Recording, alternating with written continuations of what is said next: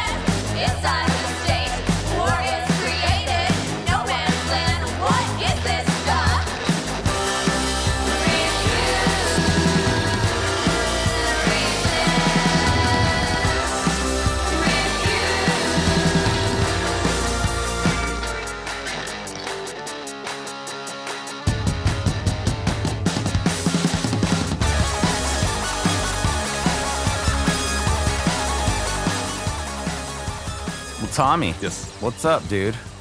Here we are. Here we are. I think we first kind of talked like 30 years ago when I wrote your band a letter, and Yeah, I was gonna say we met through the mail, the U.S. mail. yeah. I was in high school and I sent your band a letter, and you like looked up my phone number and just called just to see how I was doing, and I was kind of like, oh my gosh, this, because when you're like 16 or whatever, Yeah.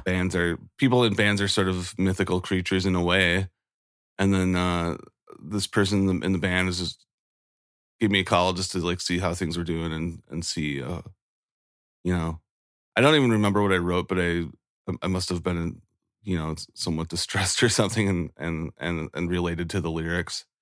Yeah, I feel like you were going through a hard time, if I remember correctly. Yeah, and I think you tended to write about the kind of stuff I thought about, which was really interesting in that world, in that tooth and nail world or whatever, because I didn't really feel like I could.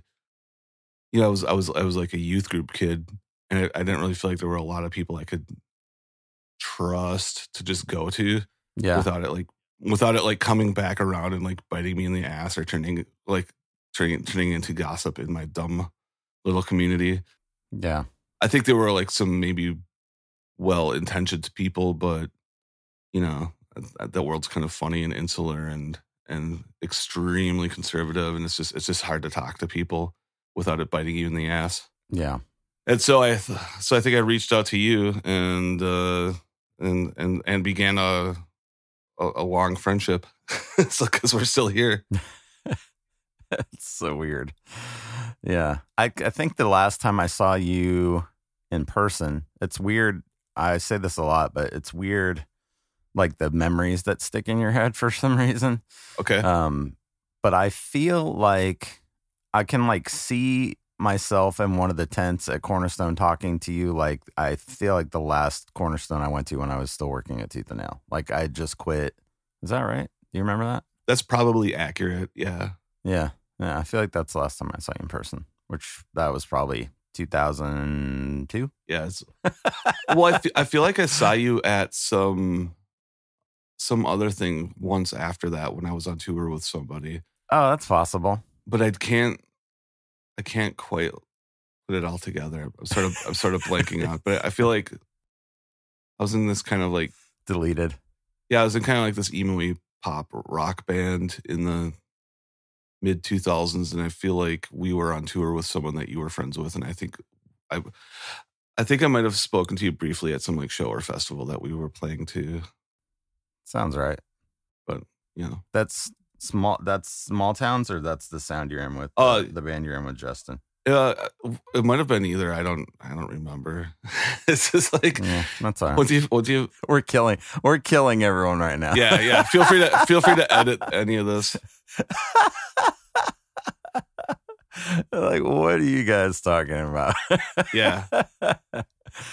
I do think memory is interesting. I've done a little bit of studying in college about memory and how memory works and how things get filed away when you're sleeping, like kind of without your permission, and just like how your brain, based on your own biases, will decide what to keep and what to get rid of or what to make you think about. I just think it's fascinating. So yeah. In any case, yeah, a lot of that stuff's just a big blur. Like I'll remember certain things, but I don't necessarily remember like the timeline they happened on or where. Do you? I guess you know Sally. I do. Gracie. Yeah. She's been on the show twice. How do you know her? Sally's a Minneapolis person, and she's in Germany now, but yeah. Mm-hmm.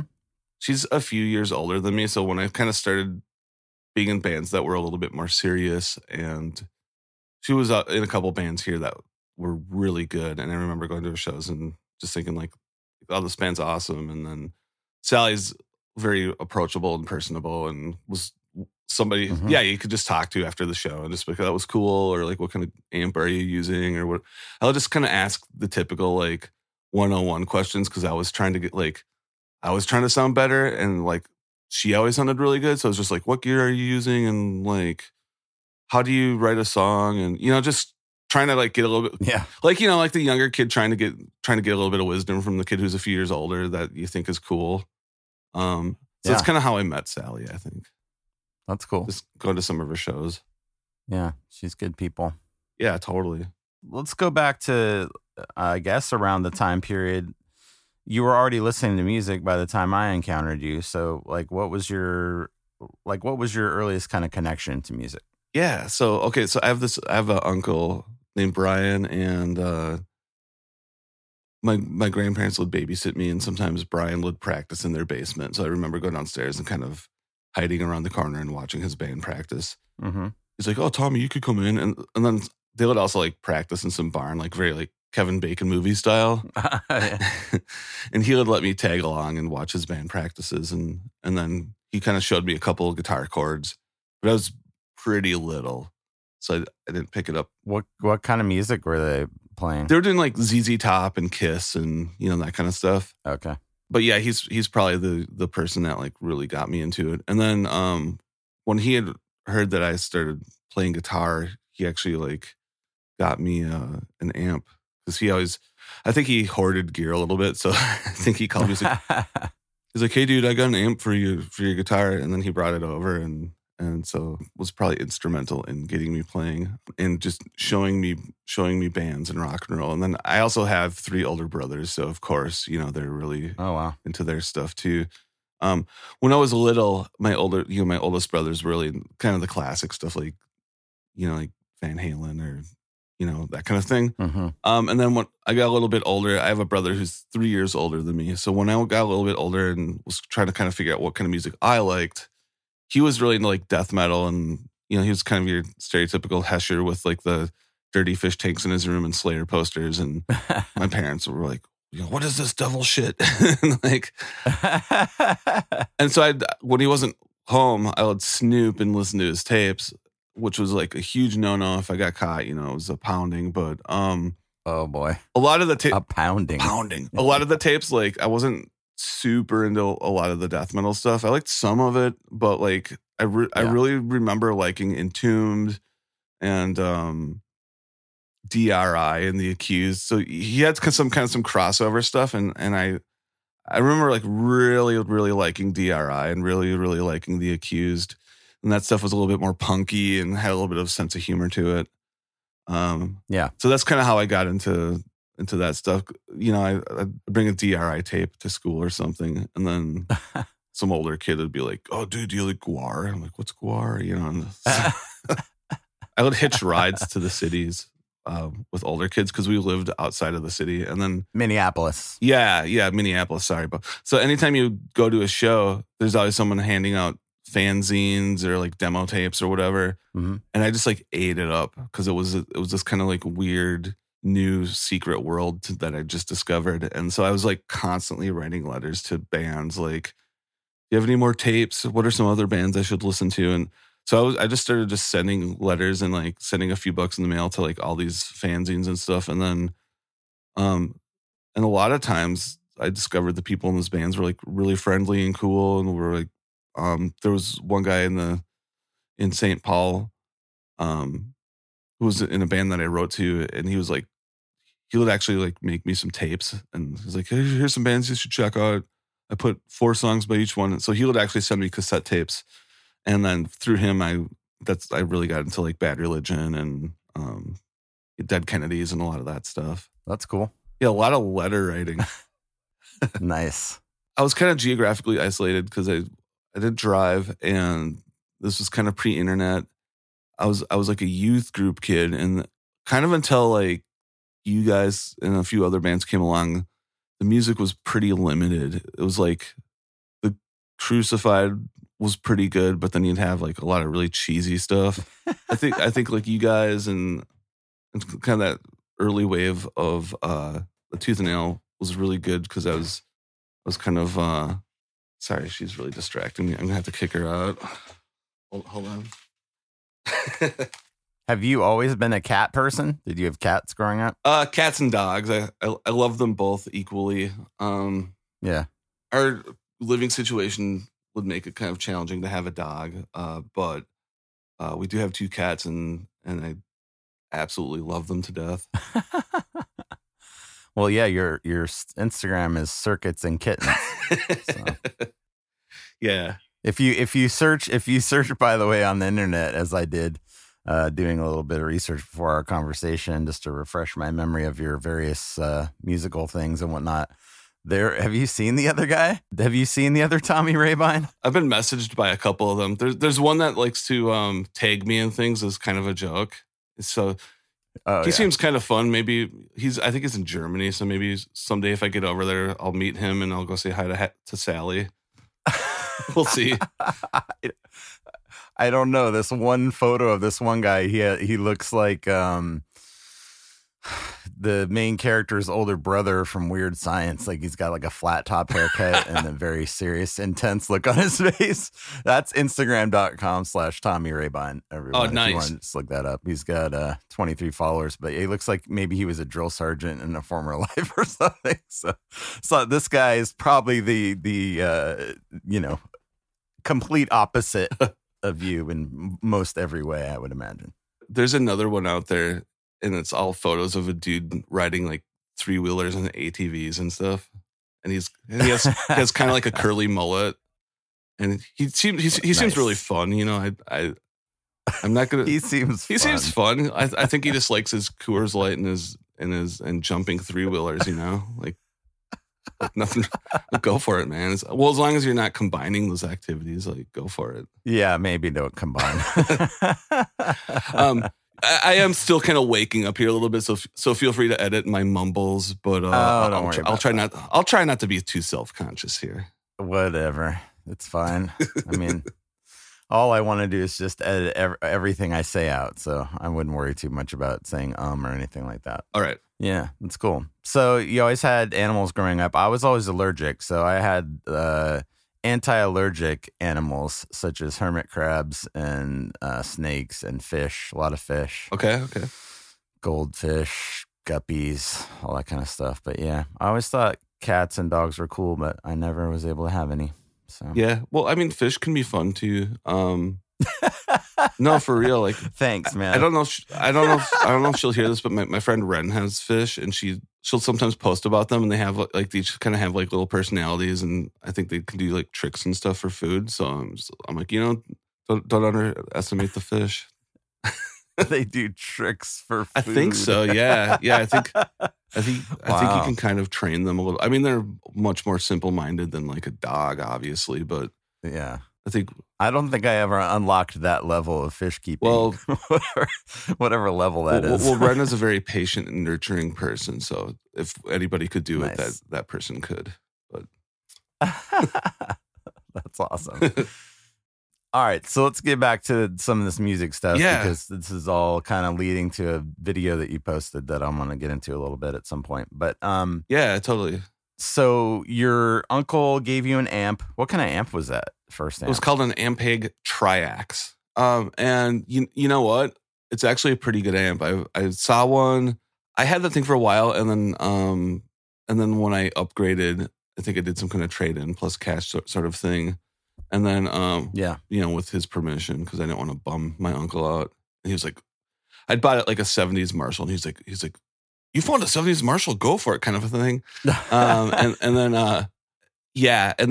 I eventually settled on a blackface Fender Bassman that sort of became my signature amp. I had the 70s Marshall for a little while, but I thought like everyone has Marshalls. I want to be different. So nice. I got a Fender Bassman on the recommendation of someone in a band that I loved. And I got a Rickenbacker. So I'm like, all right, I'm playing a Rickenbacker through a Fender Bassman. Well, and I was doing that at a time where everybody was doing Les Pauls and Marshalls. So I wanted to stand out, But so I got the amp. I played in a bunch of just kind of like whatever local bands. I think the first like real band I played in that actually left my hometown was a band called the Huntingtons. And I'm sure your listeners are aware of them, and pretty successful band, and they've been playing shows again, and I still keep in touch with Cliff, which is super fun because I like that guy a lot. You were playing in the Huntingtons? Yeah. It was pretty brief. I was at Cornerstone one year, and I was just like every day I had a different Ramon shirt on, and Cliff was like, "Who is this kid?" And yeah, and I was had demo tapes of my little pop punk bands that were also like pretty Ramonesy, and I gave them to Cliff, and then we just kind of kept in touch after Cornerstone, and then he was like, "Hey, dude, do you want to when you graduate high school?" Because I was a senior that year. He was like, "When you graduate high school, do you want to come out here and just try playing with us and seeing how it goes?" I was like, "Yes, totally. It's a great opportunity," because I was just like working in the oil change department at the local Walmart. Like, it really had nothing going for me, and I was just like, my entire goal in high school was to like get out of the town I grew up in and play music, and so yeah, leapt at the opportunity. What was the town? What was the town that you lived in? It was called Forest Lake. Forest Lake. And it's kind of your standard suburb now, but back then it was a lot more your classic just small town where, you know, if you like rock and roll and stuff, yeah, it's a little bit harder to make friends. Yeah. I'm still I'm just reeling from this information about the Huntingtons. I don't know if this is like something I knew and has also been deleted, or like it must have been very brief. Yeah, it was pretty brief. I think I was out there for maybe, not real long, maybe like 6 months total. Yeah. On a sort of worldview, I think I kind of clashed with a couple of those guys a little bit, and I think we had a mutual understanding that we liked and respected each other. Yeah, but we might be a little bit too different to be in close proximity to each other on a regular basis. Is what it came to. You mean like politically and stuff like that? Yeah. You know, I'm kind of you know, I'm pretty freewheeling and freewheeling. Well, you know, like I live in an area where I accept a lot of undefined grays and just kind of, you know, and I a couple of those guys are a little bit more like, hey, this is sort of the way it is, and you know, like if I love you, I'm going to tell you you have something in your teeth, sort of a thing, and I think yeah, I think they're just like a lot more conservative, and I'm a bit more like let people be people, sort of a thing, and I don't think I don't think like those dudes are like bad guys or anything, but I just sometimes there's just certain worldviews and politics and stuff that I personally can't wrap my head around it, and I'm trying really hard to like have dialogue with people, and I fail at that pretty hard sometimes. But like if I meet like a Trump supporter or something, instead of my first reaction, my gut reaction is like fuck you, but like I'm trying really hard from that hard line. I'm trying really hard to dial it back because I feel like I'm a working person, and I think a lot of those folks are also kind of like working people, and like maybe we're pissed off by a lot of the same stuff, you know, like we are, but I think like maybe some people that sold them some sort of solution, you know, that I personally think is bullshit, but sounded good, you know, maybe those people got to them first. Yeah. I mean, I don't want to join in on the class war, but I think that they basically, to put not too fine a point on it, it's not really clear to me, but got tricked into thinking that someone that was part of a whole other demographic from them somehow cared about them. or they thought that somehow he was like this self-made person that can't, you know, it's like he's just this guy that inherited money from his dad and all his business contacts, and then went into the same business that his dad was in the same town that his dad was doing business in. So it's like the classic silver spoon, like, but I just feel like you should just hire whoever his PR people are. He has like the best PR people on earth, because it fooled a lot of people into thinking he's a whole other person that he's totally not. It's just weird. Yeah.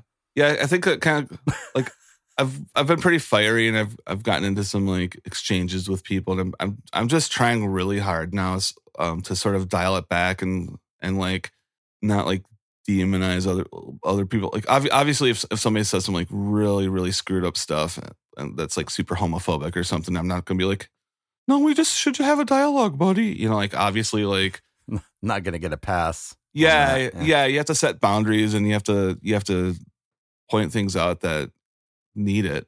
But I think your average person that lives in, up north Minnesota, I think they're like struggling to get by, and somebody sold them some snake oil. And so I don't want to demonize someone who got sold some snake oil. I want to try to like understand them and like not forget that they're a human. And it's really hard because we get worked up and we're humans, and our emotions unfortunately drive us sometimes. And yeah, I don't know. I just think like constantly screaming at each other isn't really helping anybody. So I'm trying. No, that's not. I don't know what the right approach is, but I'm trying to find it.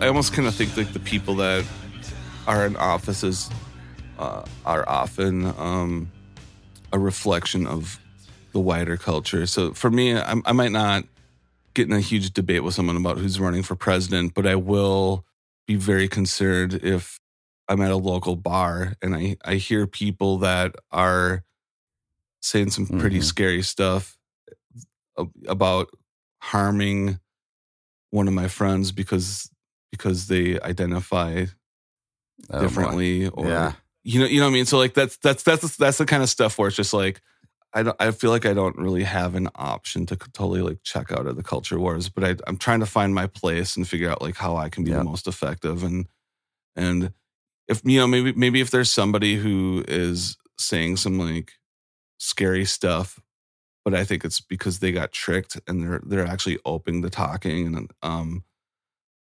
and they want to talk to me. I kind of feel like a responsibility to my friends to like have those uncomfortable dialogues with certain people that might hold harmful attitude towards my friends.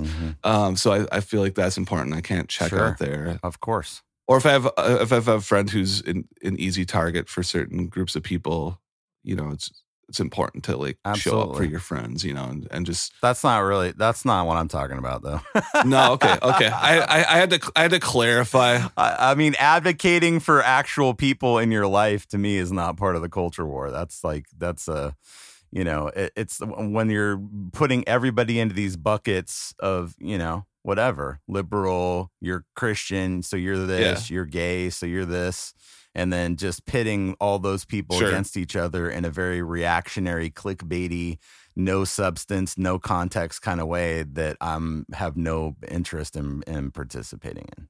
Like, I'm not into that at all. I deleted my Facebook and I decided instead to just sort of like check in on people and like. Yeah, that's smart.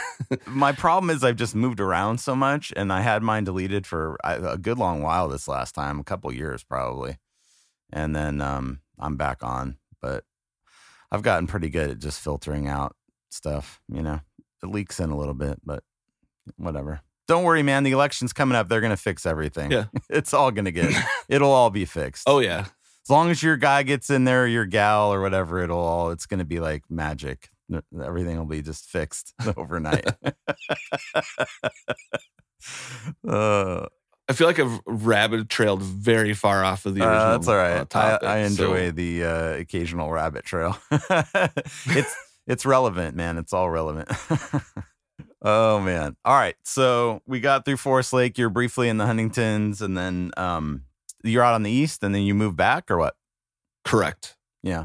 And then I did Small Towns Burn a little slower, and then that was the first band that was really kind of like something that I had not joined, but had sort of assembled, and was a main writer of a lot of the riffs and stuff. And we started touring and put out some records, and that's the band that really kind of got me to see the whole country and do the whole touring thing and become a quote unquote full-time touring musician, which usually just meant coming home broke from tour and finding a temp job until the next tour.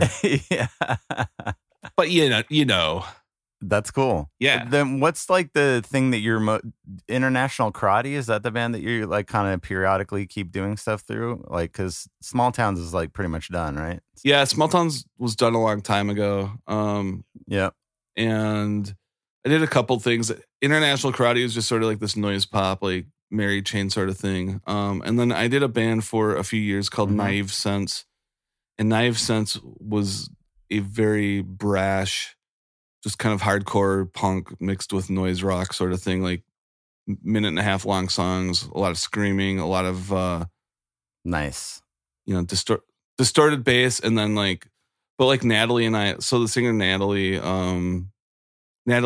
like a trans woman who is like the opposite of macho, like real like skinny, feminine, and her music was really abrasive. And at the time we formed the band, we was like, okay, let's do a hardcore band, but like let's break hardcore rules. So a lot of the bands at the time that we'd formed were kind of like bodybuilder dudes in gym shorts, and so like we did the opposite. And then I'm like, hey, instead of tuning low, I'm gonna play a hollow body guitar and use standard tuning through a Fender amp. And we made a lot of deliberate decisions like that to just sort of like be anti-macho. But it ended up just being like this intensely aggressive, super chaotic band. It was really fun. Natalie's one of my really, really good buds. So it was just super fun to like play in this like completely bonkers, chaotic band, because I'd never really got to do that before. I've always been in kind of these poppy bands.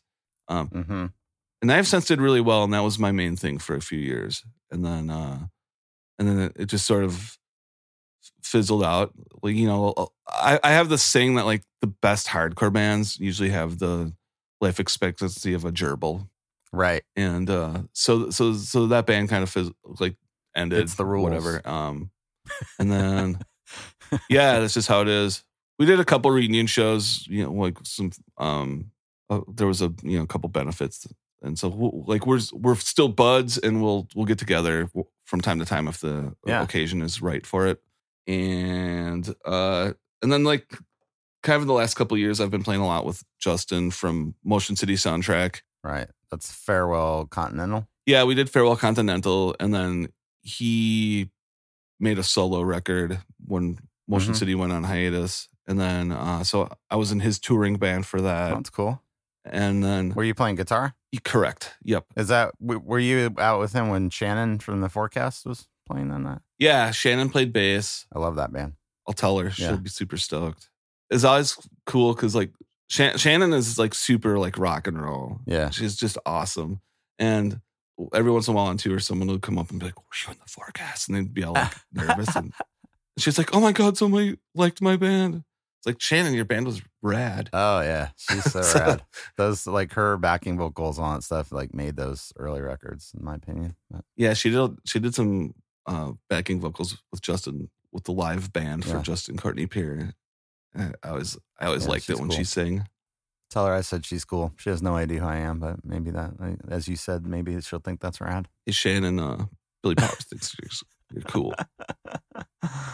And then I bought on Bandcamp something with Lauren. You have the Overworn or something. That was cool. Thanks. Yeah, I kind of wanted to do something that was just kind of like a sort of a throwback. Like there's a little bit of Jawbreaker, a little bit of Saves the Day, a little bit of her vocals remind me a little bit of Caitlin from Rainer Maria. And it's like it'd be kind of cool to take that vocal style and then put over some Jawbreaker type music. So that was kind of my idea for it. But I was just like, you should write all the lyrics and melodies, and then she would suggest that I change some drum parts and stuff because she has a lot of good ideas. And so we kind of wrote back and forth that way, and she was producing and like having me change some of the parts too. And so it was definitely like extremely collaborative. But she lives in Denver, so we don't really get to. I gotcha. Like, we don't really get to work on that too much. She is making a solo record. I think it's gonna be really good. And then when she's done with that, we'll see if we can do some more Overworn stuff. But she really wants to focus on her solo record because she's been working on it for a couple of years, and I introduced her to some friends. So like Josh from Farewell Continental did some drum tracks for her. Yeah. And then my friend Alex. Alex plays in a band with me called Robo Sapien. I think Alex is doing some bass parts. Robo Sapien? That's epic. Yep. Nice. And then my friend Noel is kind of helping with some of the engineering. Like some of the engineering's happening in Denver and some of it's happening in Minneapolis. So how do you remember all this shit? I don't know. I don't mean the bands that you're in. I mean, like, I can't even remember like my own lyrics or my own song. I have to like do it over and over and over and over again. Like, I have the greatest admiration for people that can just pop into all these different things and then somehow like remember what to play or like whatever. Like, what's your secret? Ginkgo biloba or something? I tend to, if I have an idea that I really like, I'll do a demo of it. And I tend to revisit things. If I'm going on tour with Justin, I'm in Justin mode. So I'll be like, all right, play the stuff over and over again or what? Yeah, I'll ask him to send me the set list and I'll learn the whole set list really well. I'll practice it a bunch on my own. I'm like, okay. The band's getting together in a week, so I'm going to cram for a week. And then I cram. A week. I cram. Yeah. And then I go to rehearsal and then we go on tour. Jeez. And then once you do a tour, at least for me at that point, I don't really forget the songs. At that point, if I have to play them again, it's more of a refresher. It locks in. Yeah, but once I first learn the set, there's a little cramming. And then when I'm done doing stuff with him, I come back home and then I'm like, oh, Robo Sapien has a couple shows. I'll kind of have to dust off the brain there and kind of remember my parts. And I do occasionally like screw up and start a song in the wrong key or something. That's what I wanted to hear, man. Tell me you screwed up. Oh, all the time. Tell me you forgot. You got midway through. You had no idea where you were or what was happening. Well, it's like the last show we played, completely started the first song in the set, like a whole step off key. So it was just like, whoops.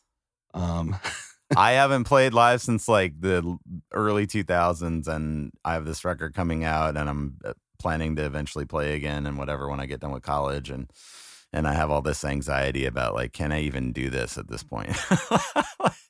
Is it all going to come back? Yeah, you'll be fine. I think it's like anything else. You just have to put in the time. You have to put the time in and practice and make sure everyone knows their cues and knows the transitions in the set. And you just have to get that first show or two out of the way. And they're probably going to be a little rocky and like just accept that. And then when it does happen, live with it. Don't torture yourself over it and just like, why am I? I feel like I won't tell anyone about any of the shows for like the first year. If you find out, good for you, but I don't know. I know it sounds sort of funny, but I sort of like having a bad show every now and again because it's humbling, and it reminds you that like, well, you're human. Yeah. And it's also like, well, this is what happens if you don't put in the work, shithead. Cause like, cause sometimes I think like, oh, I'll just roll up and I'll like play the set. I've played these songs 100 times. It'll be fine.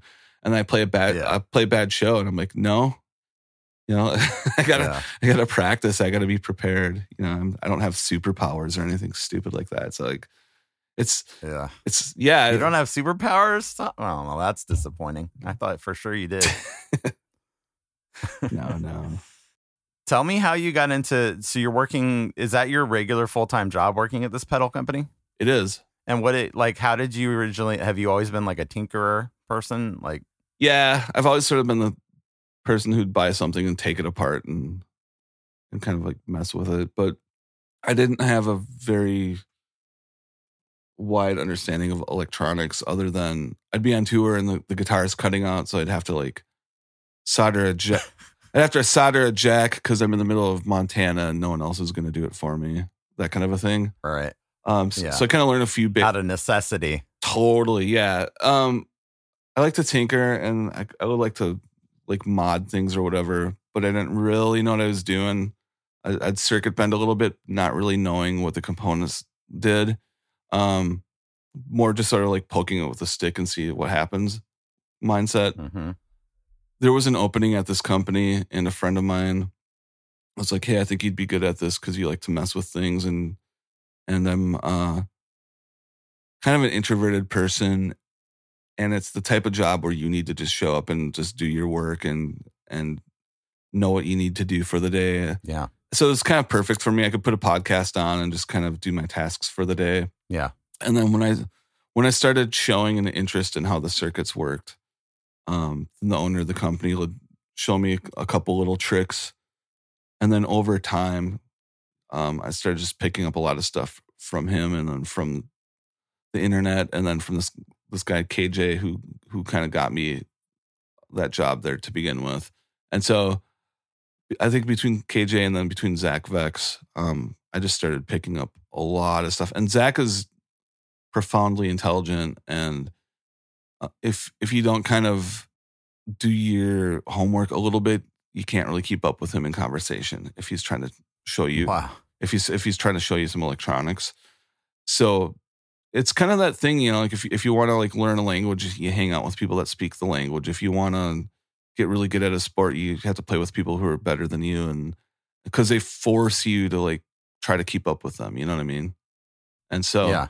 and I've been there for 5 years, so 5 years of being around that environment. I've become, I mean, You know what you're doing. I know what I'm doing. I'm apprenticed by one of the leaders in that business. So I mean, That's so awesome, man. so you just learn a lot being around it. But that's kind of my full time gig, and it's pretty useful having a job like that if you're a musician because A, I can like fix my own stuff, and then B, there might be some like '60s fuzz pedal that I want, but it's just like, well, I don't have $2,000 to buy this stupid pedal from the '60s. So I'll just find a schematic online and just build one myself, which is Nice. kind of awesome. Do you do that a lot? Yeah, I've got a shelf in my closet of just a bunch of like things I've built for myself, just for kind of recording or whatever. And then Nice. it's kind of nice too because it's like all my friends are musicians, or a lot of them are anyway, and it's like, you know, I don't have a ton of money because I'm paying a mortgage and all that stuff. But it's like, Sure. Of course. someone's birthday rolls around, I'm just like, well, here's a fuzz face I built you based on the 1960s Dallas Arbiter circuit. I hope you like it. They're like, Oh my God. they'll like freak out. You know, like, oh my God, I can't. You know, I can't sell them or anything because I don't want to like have a conflict with work. But yeah, sometimes for a buddy's birthday, I'll whip up like some vintage fuzz out of like Nice. old organ parts and stuff that I have.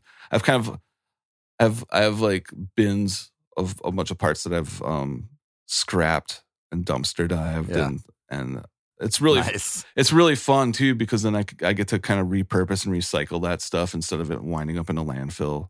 Yeah.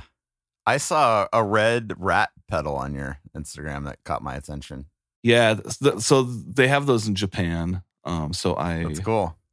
I was like, oh, look at this. This is cool. I sort of used a work connection to acquire one.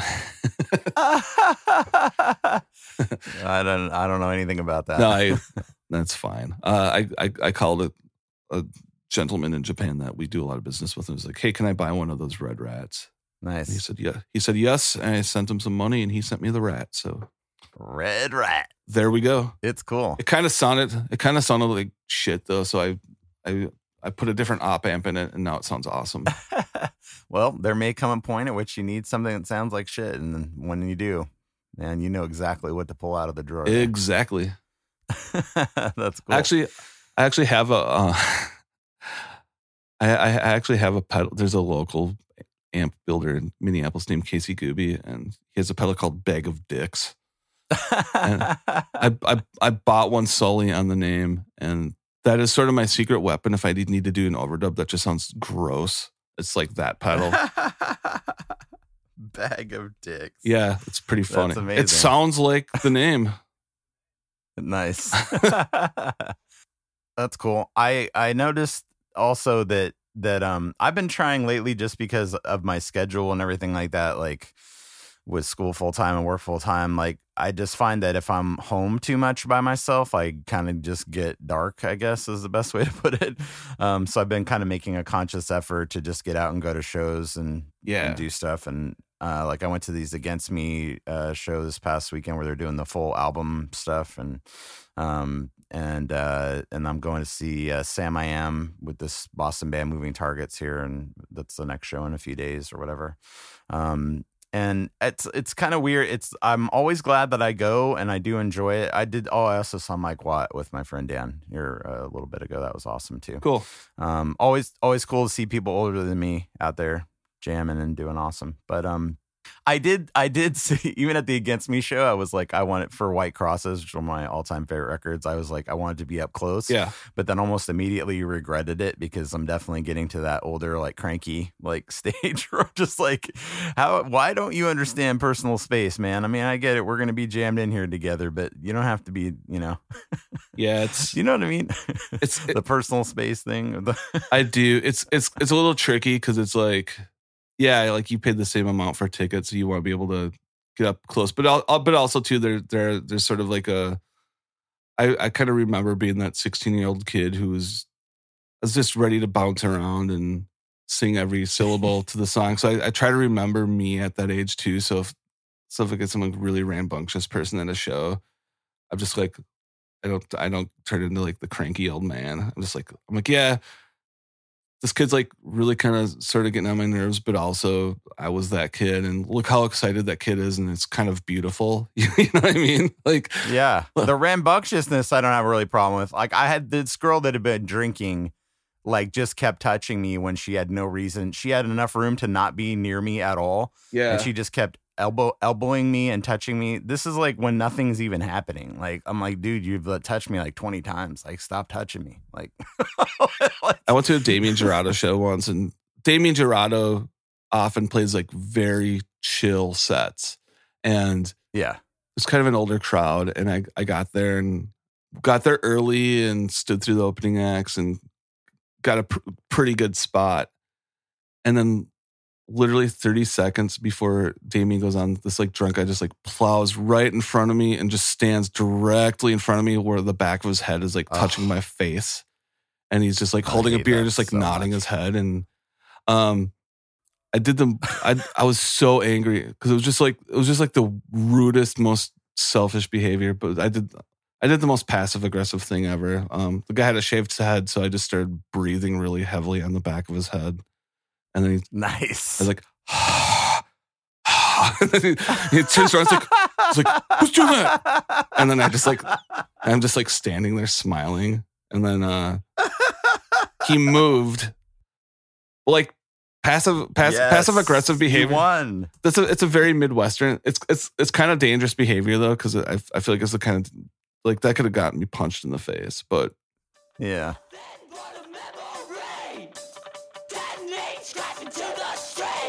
Marching towards nowhere in rumination, barbed wire mask for the occasion.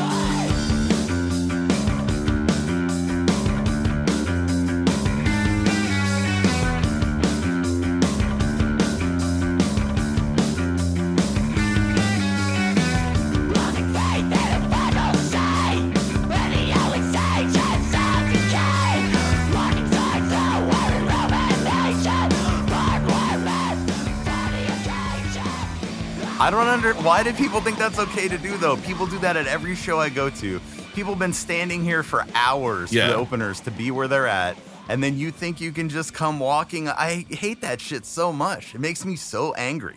yeah, Even if it's not happening to me, when it happens to other people, I'm like, what the fuck are you doing, dude? Yeah. Be a good human. That is not good human behavior. If you want to stand in the front row, stand there like everybody else did from the beginning. Like, you don't get to just do that. Like, yeah, it's I don't know. It's pretty rude. That's the kind of stuff that makes me bonkers. Not the kids that are enthusiastic. That guy, that person that's coming at the last possible second and jamming past everyone to be in the front when they haven't been in the front the whole time. Yeah, I hate that. It's really rude. Well, so it's there's obviously like exceptions to that. You know, if you have the like Sleater Kinney, like women to the front. Like obviously, it's just like they're holding space. Yeah, whatever. Yeah. You have a band who's like saying, "Hey, we're going to hold space for a certain demographic that is often shoved to the back." Like that's a different thing. We're not talking about that. But yeah, just that that drunk guy who's just that Damien Jurado like it's often a dude. It's almost never a girl. It's always a dude. It's always a dude. It's always a dude, and usually a drunk guy. It's often two or three drunk guys who are wooing together. I think the people that are the worst culprits of that don't typically attend a lot of shows, so I don't think they understand like the etiquette of the subculture, you know? They're just like, I was surprised that was happening at that show, honestly, because everybody like Cursive opened, and through Cursive, like people didn't even have their phones out. And I thought, now this is the kind of crowd I can get into. Sure. Like everyone's into the music. They're, you know what I mean? Like it just seemed like a serious like music type crowd where you avoid a lot of those people that basically came to hear one song. They got their beer. They're already loaded. They're cramming their way to the front to hear The Middle by Jimmy Eat World or whatever the fuck they're doing. Yeah. You know what I mean? Like, so I just thought this is the place where that's not going to happen. Nope. Still a few of those people here. I just kind of feel like no matter where you go, there's always just going to be like some asshole in the room. And it's one of those things. You go, I feel like you go to shows all the time. I do. Is that, I'm like, yeah. Because you just love it. Yeah. I don't know. It just kind of makes me happy. Like, that's just what I'm into. I kind of, there's this weird thing in our culture where it's just like, you know, if you're like shooting hoops with the neighbor, it's totally cool if you do that. If you're like in your 40s, like, oh, I'm just going to shoot hoops with so-and-so, or I'm going to join the church softball team or whatever. And everyone's like, oh, that's great. You know, I'm going to work on my play spend your whole week playing fantasy football. And like, I'm a firm believer. I'm like, let people do their thing and be happy if they're not hurting someone else, you know? But my thing is like, I like going to some like divey little place where the PA is too loud and everyone's happy to see each other and there's some cool bands playing. Like that's my jam, dude. Like that makes me happy. And those are usually the places too where like I'm kind of just your typical like, you know, 42-year-old dude, whatever. But like I've got a lot of friends that in one way or another, you know, like are marginalized or, you know, just not treated well by broad society, but they can go into these environments and everyone's just like, hey, how's it going? Happy to see you. And like, you know what I mean? Like, and I think, it's a community of people. Yeah. And there's just something like good about it. Yeah. And that's important. I like being part of that. And I like, I like participating in events with people that just kind of like value other people. And I don't know. I mean, you were at a show last night. Well, yeah. I mean, I'm pretty simple, Bill. Like don't feel like you have to apologize. I think you alluded to something that I think is true. And this is a good lead into your video that I'm going to play the audio of, but I'm 50, dude. I'm going to be 51 next month. I'm putting out a record and people just like, they're nice and that's cool. But you know, in their tone of their voice and like the way they're looking at you, that you're not fitting in somehow into a cultural norm, which is you get married, you have a kid, you get a pet, you like buy the house, you get the, you know, and it's like, really, Tommy, you're still going to shows? You're like, aren't you in your 40s now? Like, why are you still doing that? I mean, that is a thing. That's a thing that's out there. Yeah. And I think you're right. It's like, why is this looked down as something that's somehow, it's just something you do when you're 16 and then you don't do it anymore or whatever. I don't know. It's just weird. I have this horrible habit of, I'm like, well, maybe give people the benefit of the doubt. I'm like, I don't know, maybe some people don't, maybe some people are just being kind of like judgy, but like if someone's like, check out this trout that I caught. I'm usually like, oh, it's cool. This trout I caught. You know, because it's like, it's not my thing, but I'm just like, oh, that's cool. So I wonder if they feel the same way. Cool. If it's just like, oh, this art guy just thinks I'm some stupid redneck. I'm just like, no, man, that's cool. Like you caught a trout. That's awesome. You know, I'm stoked for you. Because you did your thing that makes you happy. So like, and you didn't hurt anyone. So that's great. You know, like, but so I don't know. I think maybe some people are just like, oh, that's cool about like my bands, where it's like they don't really understand it, but it makes me happy. So like, good for me. But then, but then there are also people who are maybe like, well, when are you going to grow up? You know? Yeah, it's seen as like a thing that's for youth only and not whatever. But I guess why I'm saying this is like I just watched that Agnostic Front documentary. They're 65 and they're like, every year we say we're gonna quit, but then we just keep doing it. And I'm like Dropkick Murphys, those guys are all my age or older. I just saw Jawbox and they're older and they packed out a place in Brooklyn, which is like hipsterville. You know what I mean? Like, so I'm encountering these people all the time that are doing it and doing it older and older as people are living older.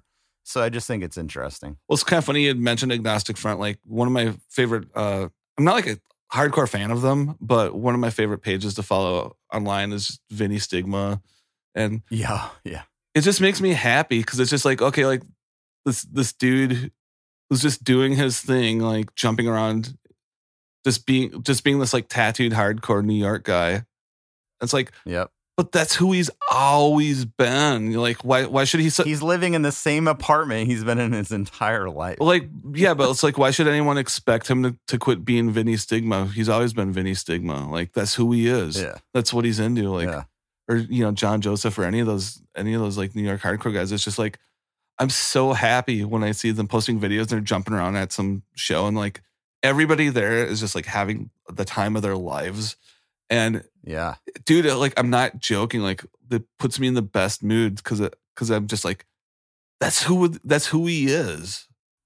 Like, he doesn't have to change for anybody. Like he gets up and he does his thing and it makes him happy and like that's his place in the world. And he's providing this environment where like a bunch of dads can come and like holler and it's like everyone's just having a good time and it's awesome and beautiful and it makes me really happy. And it's like, okay, I don't own a bunch of Agnostic Front records, but I love watching these videos of them playing live. I don't listen to them at all. Yeah. But I watched the documentary. I thought it was great. Yeah. That's cool. They're just, I don't know.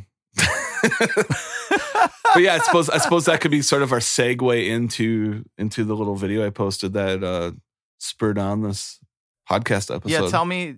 Yeah. Just tell me. I mean, it's great just to talk to you, man. And we have some history. We haven't necessarily been in touch over the last however long, and it's just been good to reconnect. And this video came across my Instagram stories, kind of along that lines, and I just thought maybe you could just talk about that a little bit, and then I was going to play that. Sure. It's kind of heavy times. I think we could both agree to that. And I just try to talk to people a lot. And there's a thing that keeps coming up with friends or just different people I'm conversing with where they're just kind of like, they feel like they've missed the boat or they feel like they're too old to do something that they really want to do.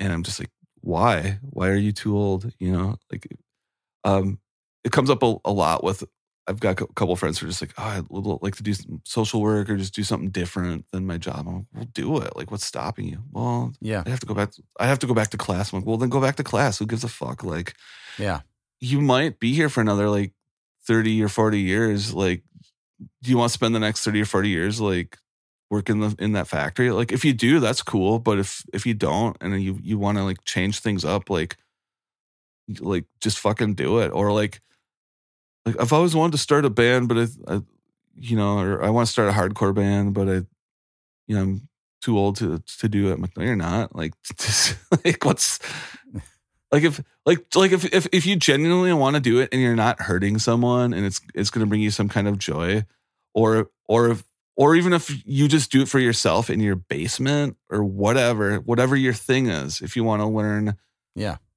how to knit, I don't care. Like whatever your thing is. It's like you don't have to stop learning because you reached a certain age, or you don't have to stop having passions because you reached a certain age and then every day is just sort of kind of grinding through it or coasting along. Like, in fact, I would say because of life experience, you're maybe better primed to do a certain thing that you didn't get to do 15 or 20 years ago. Yeah. I feel that way about college. Yeah, totally. 19-year-old me would have failed out of college for sure. Oh, absolutely. Yeah, exactly. I guess the thing that spurred it on is I had a friend who, he's at 54. He passed away, and he's sorry.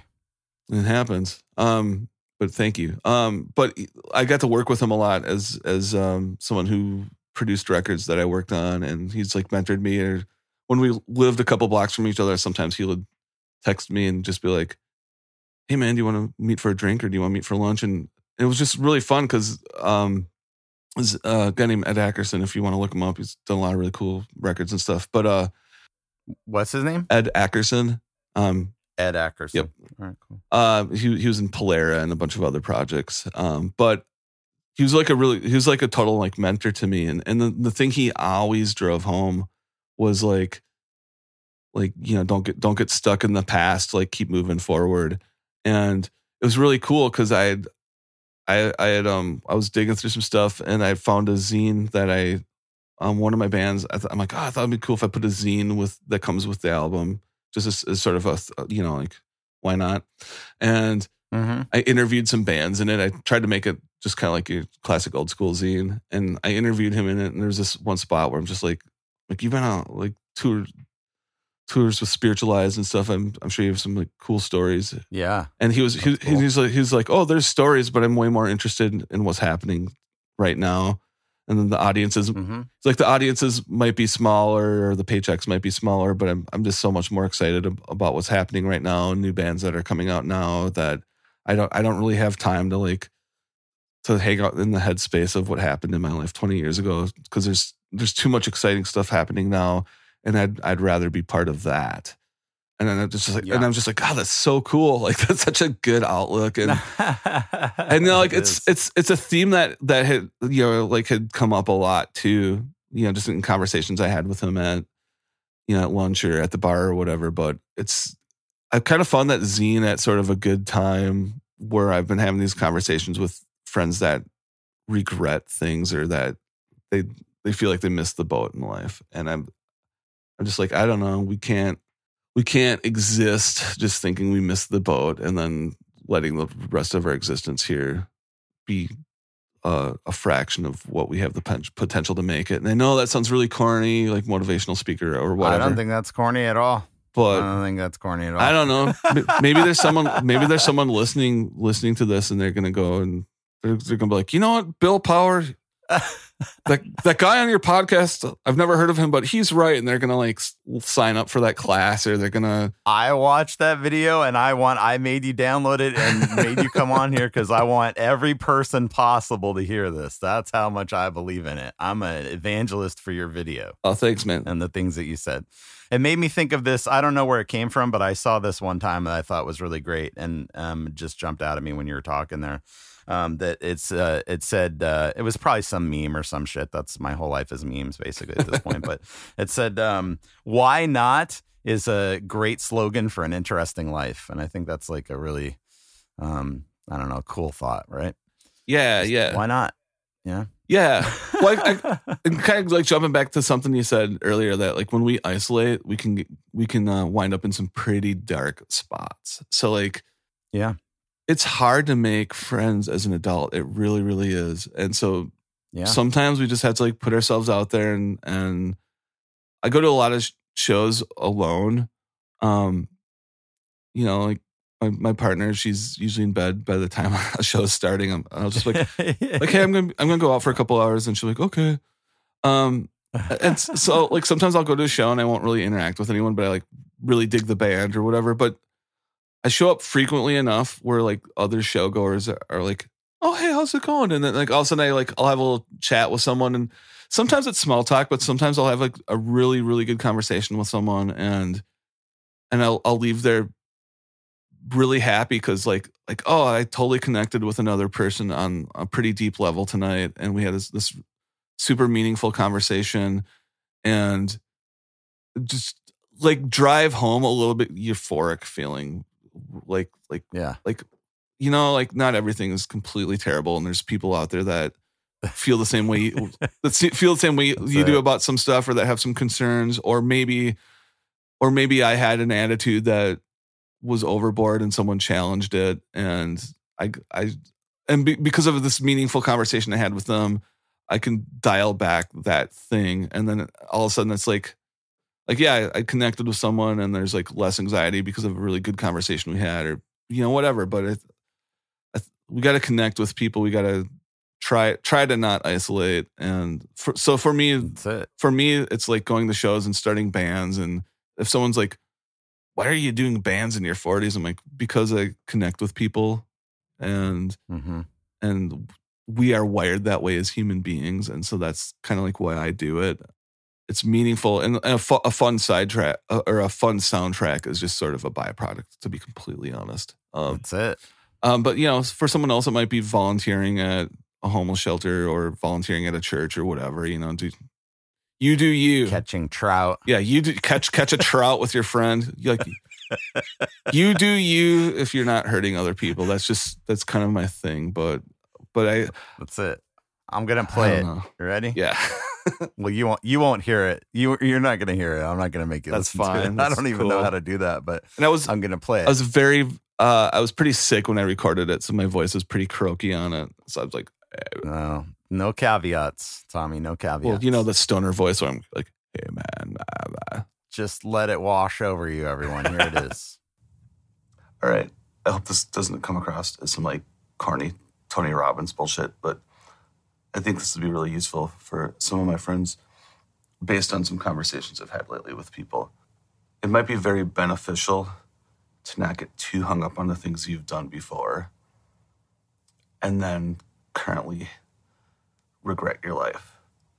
If anything, the stuff you've done in the past should just be a reminder to you that, like, holy shit, look at the cool stuff I've done. I'm capable of doing other cool things. Personal example for me is at the age of 41, I recently got to go to England and play some shows. I think we just get too hung up on things we've done before, and then that's just the bar, and we've already hit it. And then so the rest of our existence is just kind of like, well, I've already tapped out. I've already hit that bar, so nah. And that's just not a way to live, you know? And then, like, a lot of my friends have kids. Like, wouldn't it be cool to show them, like, hey, here's how you do some cool shit, and then set an example? It just might look a little bit different now. I can't quit my day job and run around the country, but I can kind of plan ahead, use paid time off. I could sell some shit that I haven't used for like 6 years and put that towards a current or future goal. I think a lot of people think to themselves like, oh, I'm old now and I can't do this. I think that's just a bunch of bullshit. Whether you want to go back to school, if you want to do what I do, play some shows, if you want to go somewhere you've never been before, you can make it happen. Like, quit thinking I can't do that or I can't afford that, and start thinking more along the lines of like, what do I have to do to make that possible? So it might mean like scaling your life back and not eating out as much, or, you know, maybe driving a used car or something. But there's always ways to, like, if there's something you really want to go after, there's a way to make it happen. So, like, quit bullshitting yourself and quit being stuck on the things you did before and letting them limit you to what you could do now. Because, I don't know. I mean, hopefully I've got another, fingers crossed, you know, another 30 years or more, 30 or 40 years left to live. So I don't want to sit around for the next 30 or 40 years bummed out and feeling limited and looking back at shit that I did 10 years ago or 20 years ago. You know what I mean?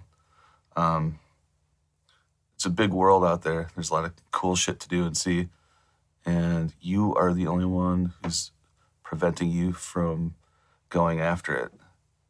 I believe in you, and if you're stuck and you need some ideas, you can DM me, and I will do my best to help you see big picture or think of little changes you can make to get to the next point.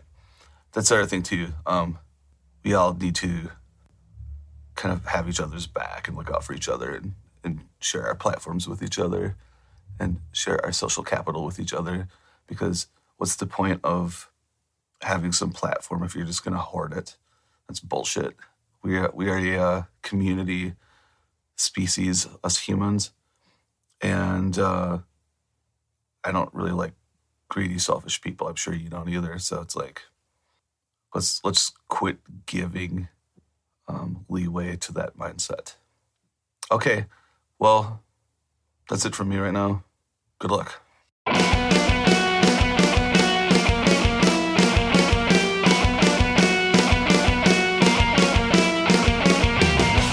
Good old Tommy Rehbein, everybody. Taking her easy for all us sinners.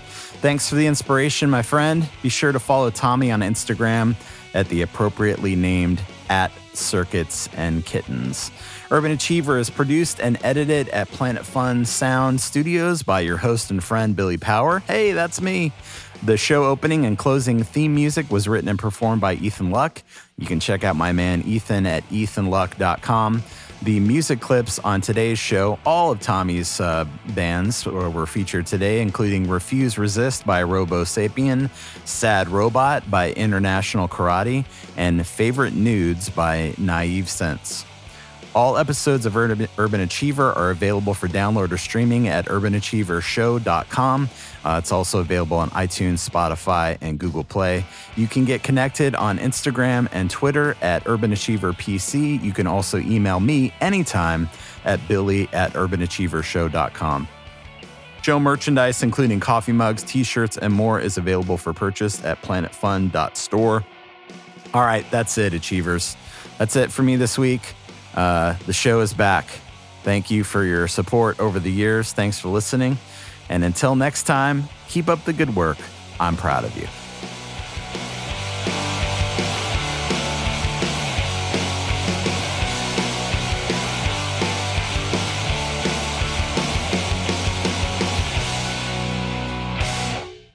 And we're back. All right. What a world, man. What a world. Any last thoughts, comments? I don't know.